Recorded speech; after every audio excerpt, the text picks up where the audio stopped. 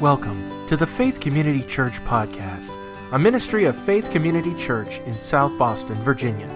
We're glad you can join us as Pastor Dane Skelton shares a weekly message to encourage you to deepen your faith in Jesus Christ. Here's Pastor Dane. Turn, please, in your Bibles to James chapter 1. James chapter 1, verses 19 and 20, and just kind of hang on there. James 1, 19 and 20. We're continuing the series called Magnificent Marriage, and we're already into the pragmatic, practical part of the series. We talked last time, a couple of weeks ago, about communication in general. Today we're going to talk about solving communication problems in marriage. One of the greatest difficulties marriages face is communicating past some of the unseen barriers that occur or that are built in the kind of built-in communication problems that occur or arise when two people with vastly different backgrounds and different personalities come together in a marriage. And he probably wasn't thinking about this when he wrote these verses, but he sure could have been. James chapter 1, verses 19 and 20. My dear brothers, take note of this. Everyone should be quick to listen, slow to speak, and slow to become angry. For man's anger does not bring about the righteous life God desires.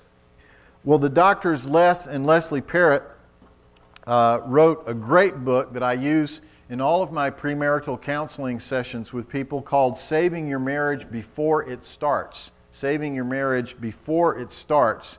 And in this, they tell this story. They had just been married. They'd been married for about a week. And so Leslie says, well, what do you think? And she's standing in the middle of their tiny apartment and twirling around to display her new dress. He said, it's good. Are you ready to go? I'm starving. Good? I'm starving? That's all you can say? She didn't have to ask that question. I could read it all over her face. Is something wrong? No.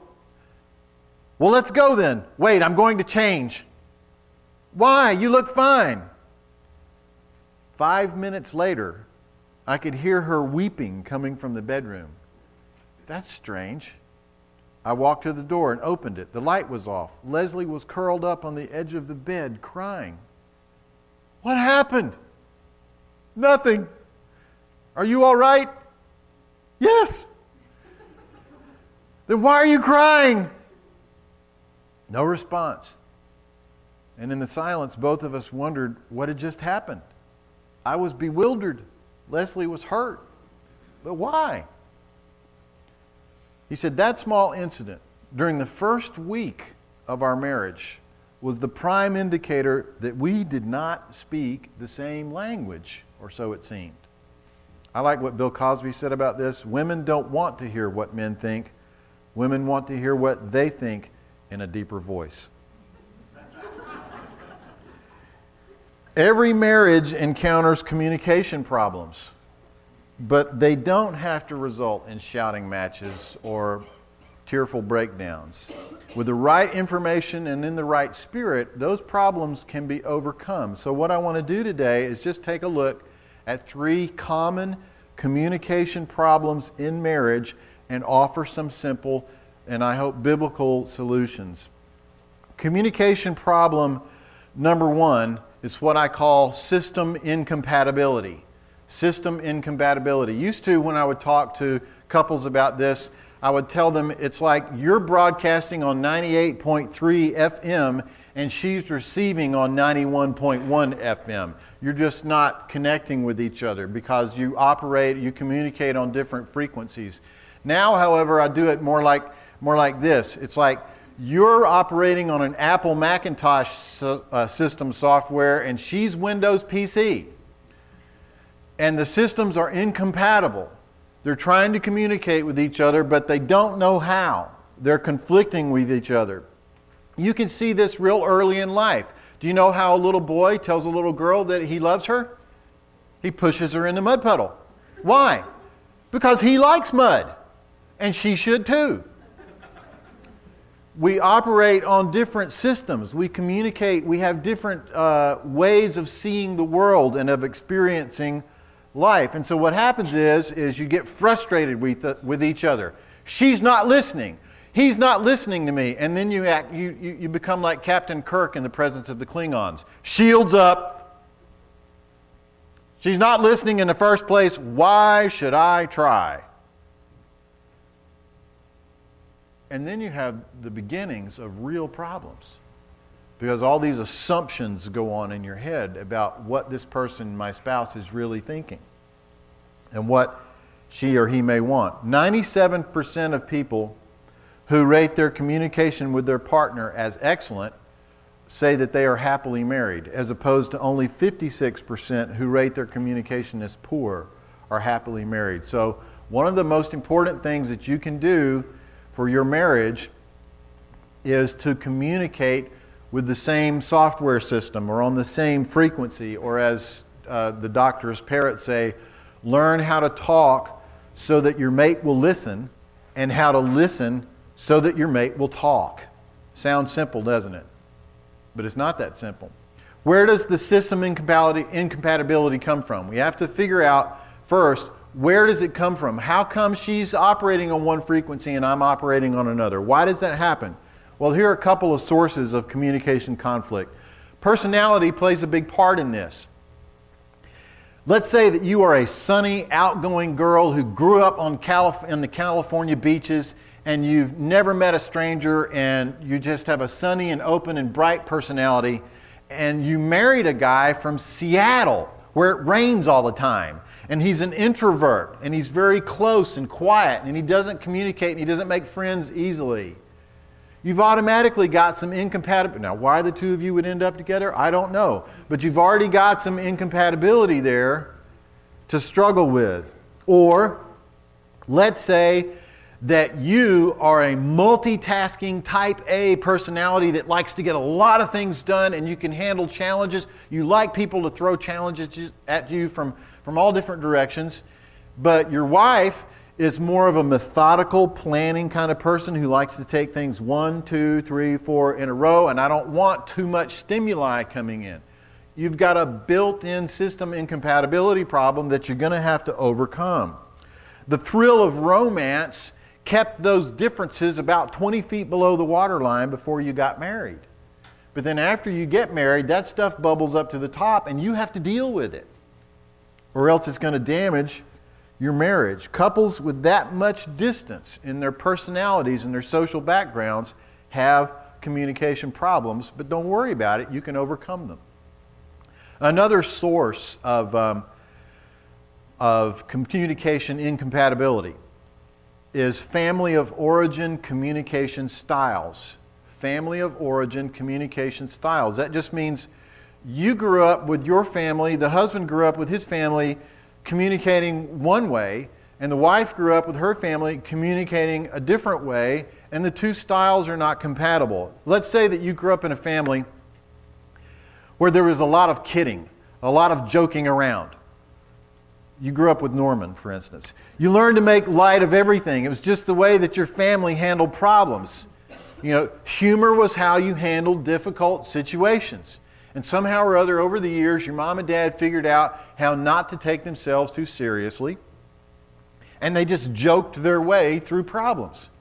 But your husband's family was different. Your husband's family, when they ran into a problem, everybody slowed down. Everybody got really quiet and really respectful of one another. And then they just took the problem apart piece by piece. Just, we're going to look at this part and this part and this part. And they solved it like a puzzle, kind of like forensics. Okay? So, here's what happened. You grew up in the joking family, he grew up in the forensic family, and the two of you come to a problem. What's your reaction going to be? You're going to start telling jokes. What's his reaction going to be? He's going to slow way down and say, now wait a minute, we need to look at we got to dig down to the DNA of this problem and work all the way through it. And you're going to keep cracking jokes, and what's going to happen to him? he's going to get incensed and say, "Why aren't you taking this seriously?" And she's going to go, "Why do you have to take everything like CSI?"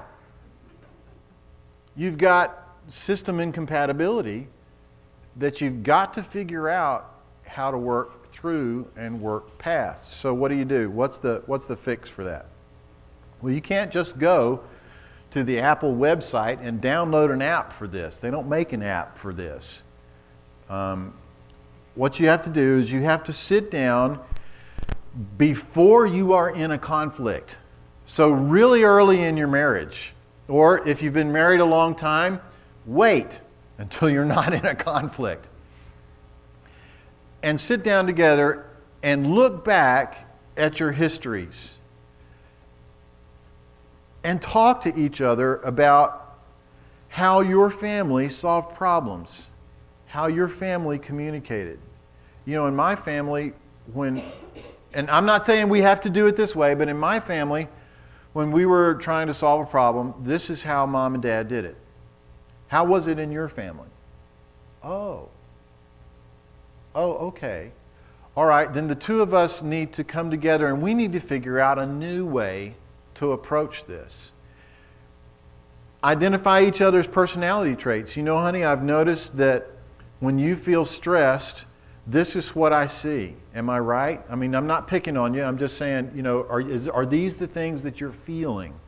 Yeah, A, B, C, D. And these, because this is kind of what I've noticed, like when you're stressed out on your job. Is that right? Yeah. What can I do to help you in those moments? What do you need to hear from me so that I can help you get through those moments? And vice versa. So you sit down and you recognize the differences and then you talk through, okay, you be very conscious and very intentional about it. This is how we're going to solve issues in our family. This is how we're going to communicate when communication becomes difficult. And you work through it. And the earlier you do this in your marriage, the better off you are. Communication problem number 2. Communication problem number 2. We speak different love languages. We speak different love languages. Now please turn to 1 Corinthians 9, verses 19 through 23. Now I recognize that Paul is saying this in the context of evangelism. But if it is important enough to do this in the context of reaching others for the kingdom of God, surely it applies in our marriages. Though I am free, I belong to no man, I make myself a slave to everyone to win as many as possible. Stop right there. What does a slave do? What does a servant do? When was the last time you went to the restaurant and you had a really, really good waiter or waitress? What do? They're listening, and they are watching you from a distance. They're adapting themselves to your needs. They're saying, "Oh, he just ran out of ketchup. Take him some more ketchup. Oh, he's almost out of water. Go fill his water glass. Oh, gee, I forgot the silverware. Take them the silver." A servant is adapting him or herself to your particular needs at that particular time. So that's a big part of it, and you're saying, okay, what do I need to do here? To the Jews, I became like a Jew to win the Jews. To those under the law, I became like one under the law, though I myself am not under the law. I'm not like my wife at all, and she's not like me at all, even though we've been married almost 30 years.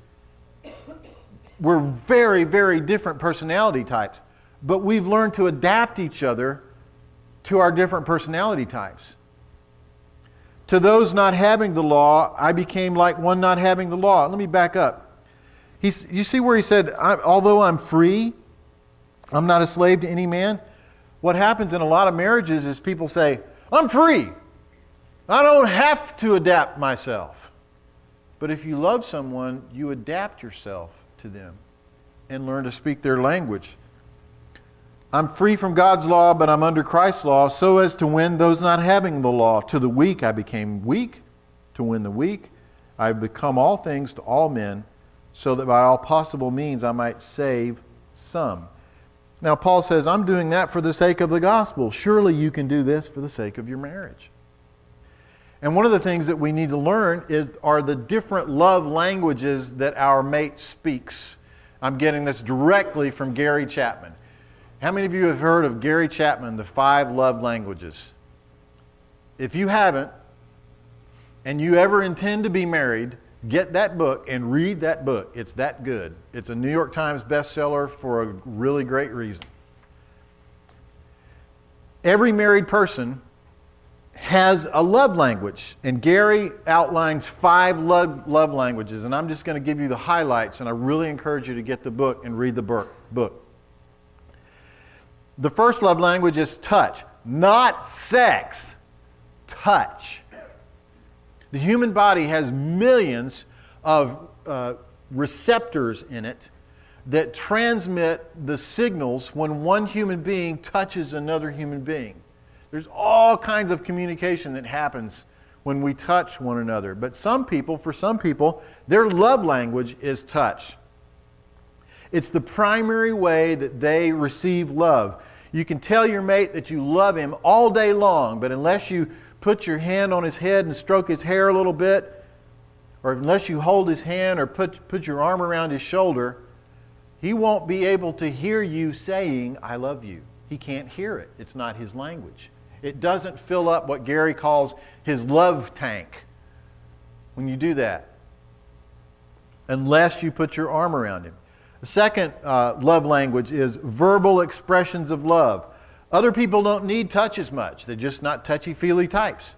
In fact, you can caress their heads, you can hold their hands, you can hug them as they leave for work. But if you don't stop and say, look them in the eye and say, I love you, I appreciate you, I appreciate how you live in our family, I appreciate the things that you do for me, I'm so appreciative of the kind of mom you are to our children, and things like that. If you don't give them the words of affirmation, but you put your arm around them, they can't hear that.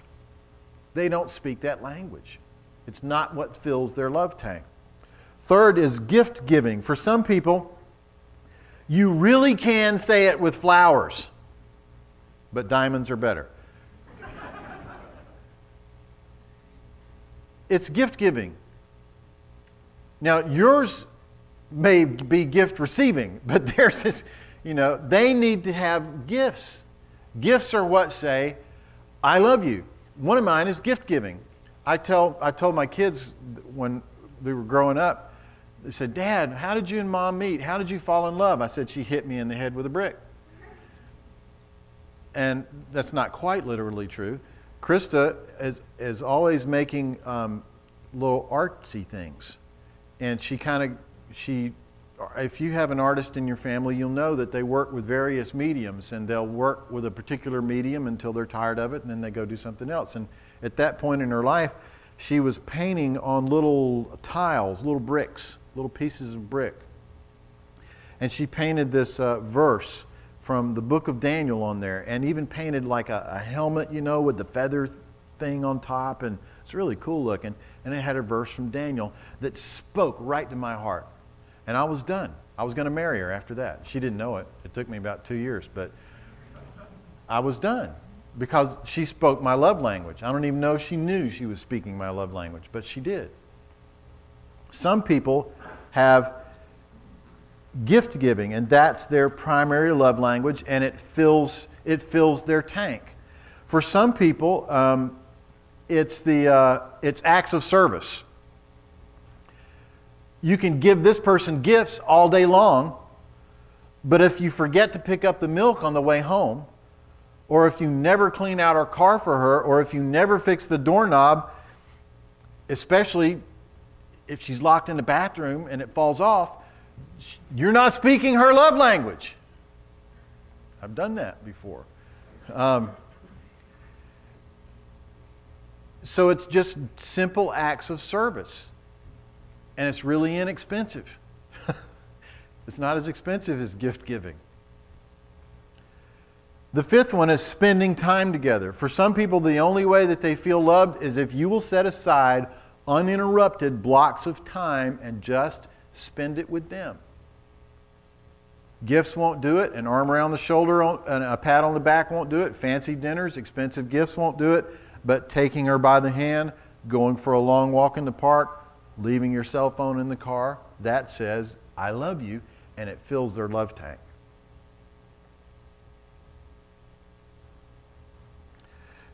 Here's the thing.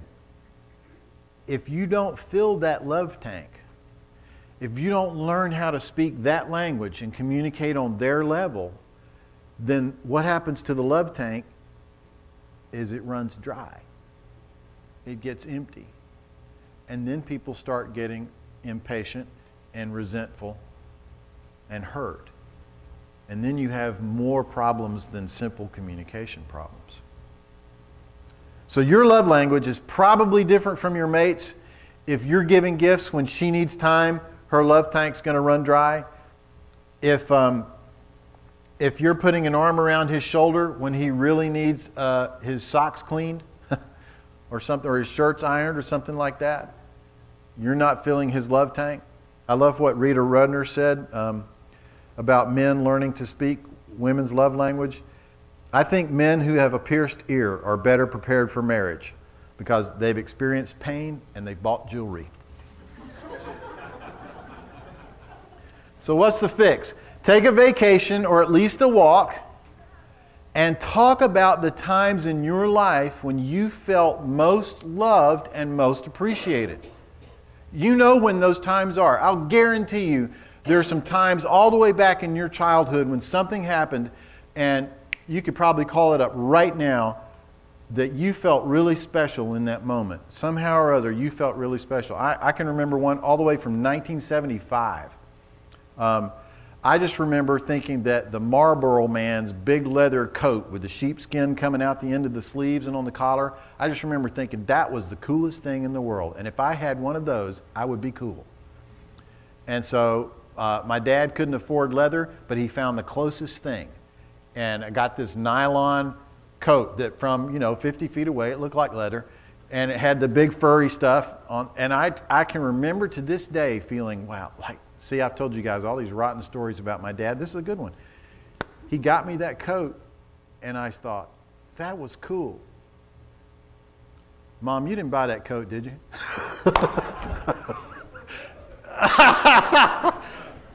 Dad got me this coat for Christmas. I remember. It was because why?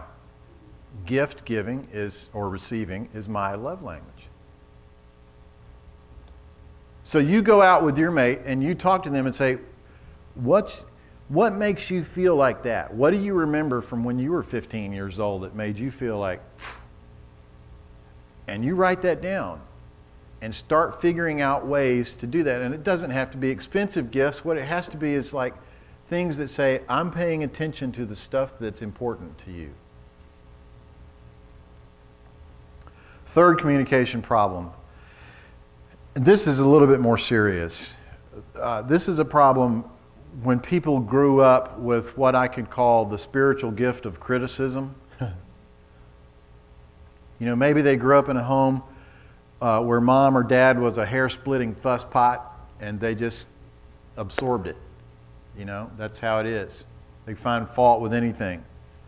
Or maybe they're just wired that way. They have this perfectionistic streak that finds the loose thread in a satin sheet and just pulls it, unravels the whole thing.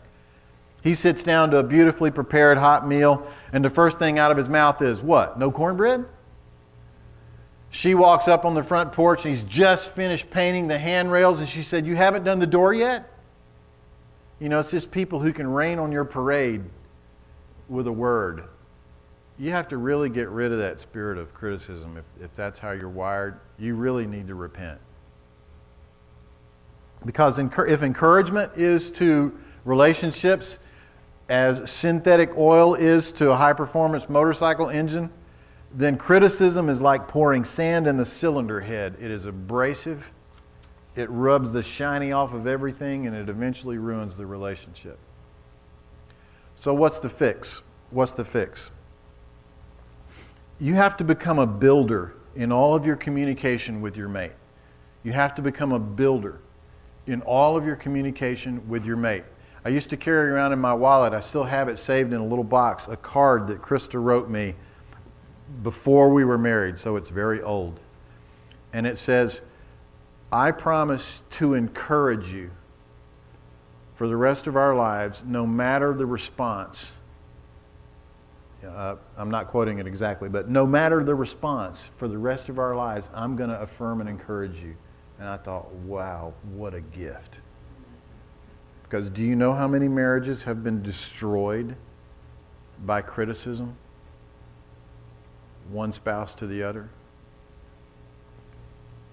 And she's kept that promise to this very day. You have to become a builder in your marriage. Builders restrain the wrecking ball called the tongue. If you're still in the book of James, look in chapter 3. Chapter 3, verses 9 through 15, I believe it is.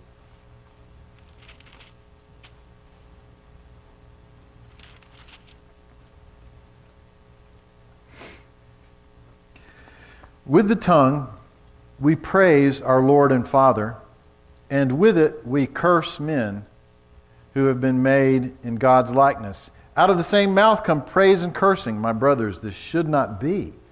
Can both fresh water and salt water flow from the same spring? My brothers, can a fig tree bear olives or a grapevine bear figs? Neither can a salt spring produce fresh water. When you see the word cursing there, don't limit that to 4-letter curse words.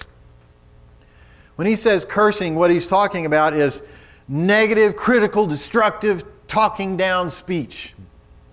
Talking smack about people to one another. Speech that tears down and doesn't build up. If you're going to have a successful communication pattern in your marriage, you have to be a builder. You cannot talk smack to one another. You cannot criticize one another. And you need to pay attention to it. There's a proverb, Proverbs 17:28, even a fool is thought wise if he keeps silent, and discerning if he holds his tongue. One of the ways that you can learn to do this is just learn to be quiet. Learn to hold your tongue. No one knows that he nothing knows unless he talks too much. We're talking about the discipline of silence. Have you ever been around someone who's lost their voice for a long time or just chosen to remain silent? What happens is the rest of their senses kind of crank up, just like when somebody goes blind. Some of the wisest people you know have been the quiet people. Some of the best marriages limit criticism of each other and of each other's family. You don't have to say everything that you think about your mother-in-law or about your father-in-law or about your brothers-in-law. Just keep it to yourself. Marriage is committed to good communication. Realize something. Good habits breed good habits. The more you practice building one another up, the easier it becomes. The easier it is to do. And what that does is it kind of creates a situation of prevailing winds. You know, the sun has finally come out. But for the last, 2 weeks? It rained here. Did you notice that every day that you went out that it was raining, that the winds were coming from the northeast? When the winds come from the northeast in this part of the country, it rains almost all the time. And it's cold, even in the spring and the summertime. When you're talking in negative and critical terms about one another, about life in general, you just create these prevailing winds that bring in the clouds and bring in the darkness and make everything soggy and wet and nasty. But when you practice positive building up speech, you create prevailing winds in the other direction. And positive building up things happen. Proverbs 13 verse 3, take heed that your tongue, this is an Arab proverb, take heed that your tongue does not cut your own throat. I saw this one on a sign, I think it was on a church sign, a closed mouth gathers no foot. Builders emphasize the positive. Look quickly in Proverbs 11, verse 11. This is one of those communication verses in Proverbs. And when you read it, sometimes you don't initially think it's about communication, but it is. Proverbs 11, verse 11. Through the blessing of the upright, a city is exalted, but by the mouth of the wicked, it is destroyed.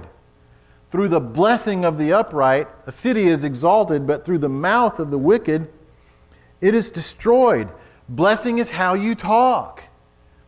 Are you talking positive things? I'm not saying pie in the sky positive thinking, but are you concentrating on saying that which builds up, that which is positive? I'll conclude with this story that I love from Dwight Eisenhower.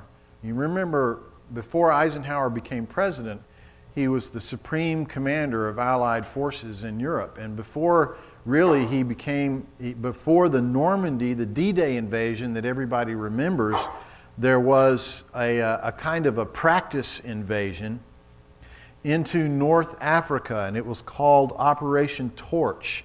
It was the first large amphibious invasion, I think, that had ever been attempted by this country, and it was not going well. In fact, very early in that assault, Erwin Rommel, the German Desert Fox, as they called him, ambushed us in a place called the Kasserine Pass, and over 6,000 men were lost in one day, in one battle. And Eisenhower was holed up out in the Mediterranean on the Rock of Gibraltar as headquarters, and organizing and ordering things from there. And he wrote to his wife, Mamie, these words: "Optimism spreads from the top down and creates the expectation of success and the willingness to work for it. Pessimism moves even faster from the top down, creating an atmosphere of defeat that soon leads to the real thing." How do I build that? How do I build that kind of positive attitude and that positive communication pattern into my marriage? Well, believe it or not, it does not come from technique. It does not come from technique. It comes from belief. Go back, if you're in Proverbs, please, to chapter 3. Proverbs chapter 3. Verses 5 through 8. You could probably, everybody in here could probably quote this verse.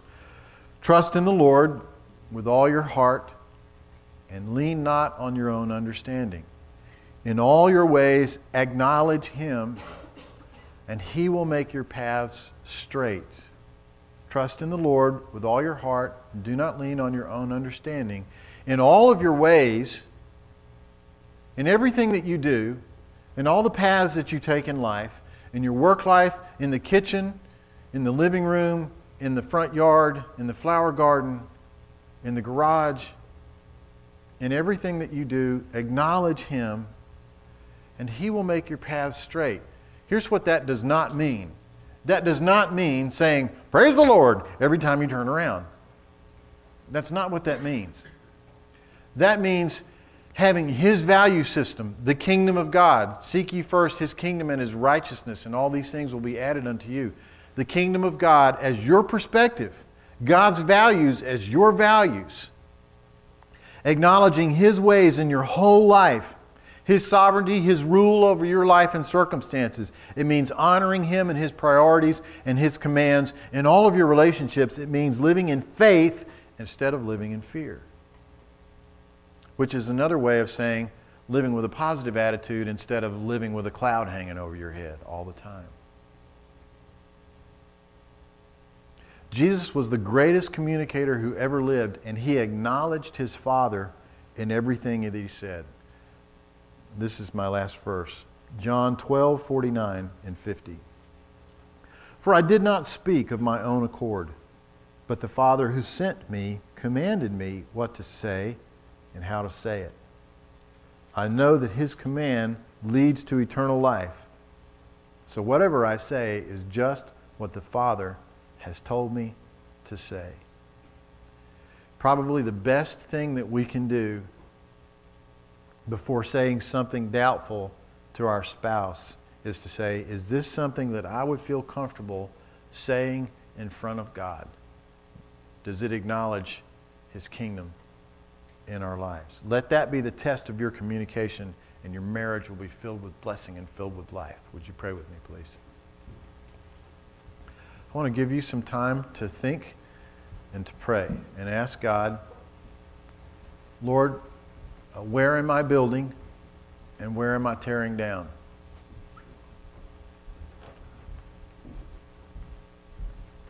What is my mate's love language?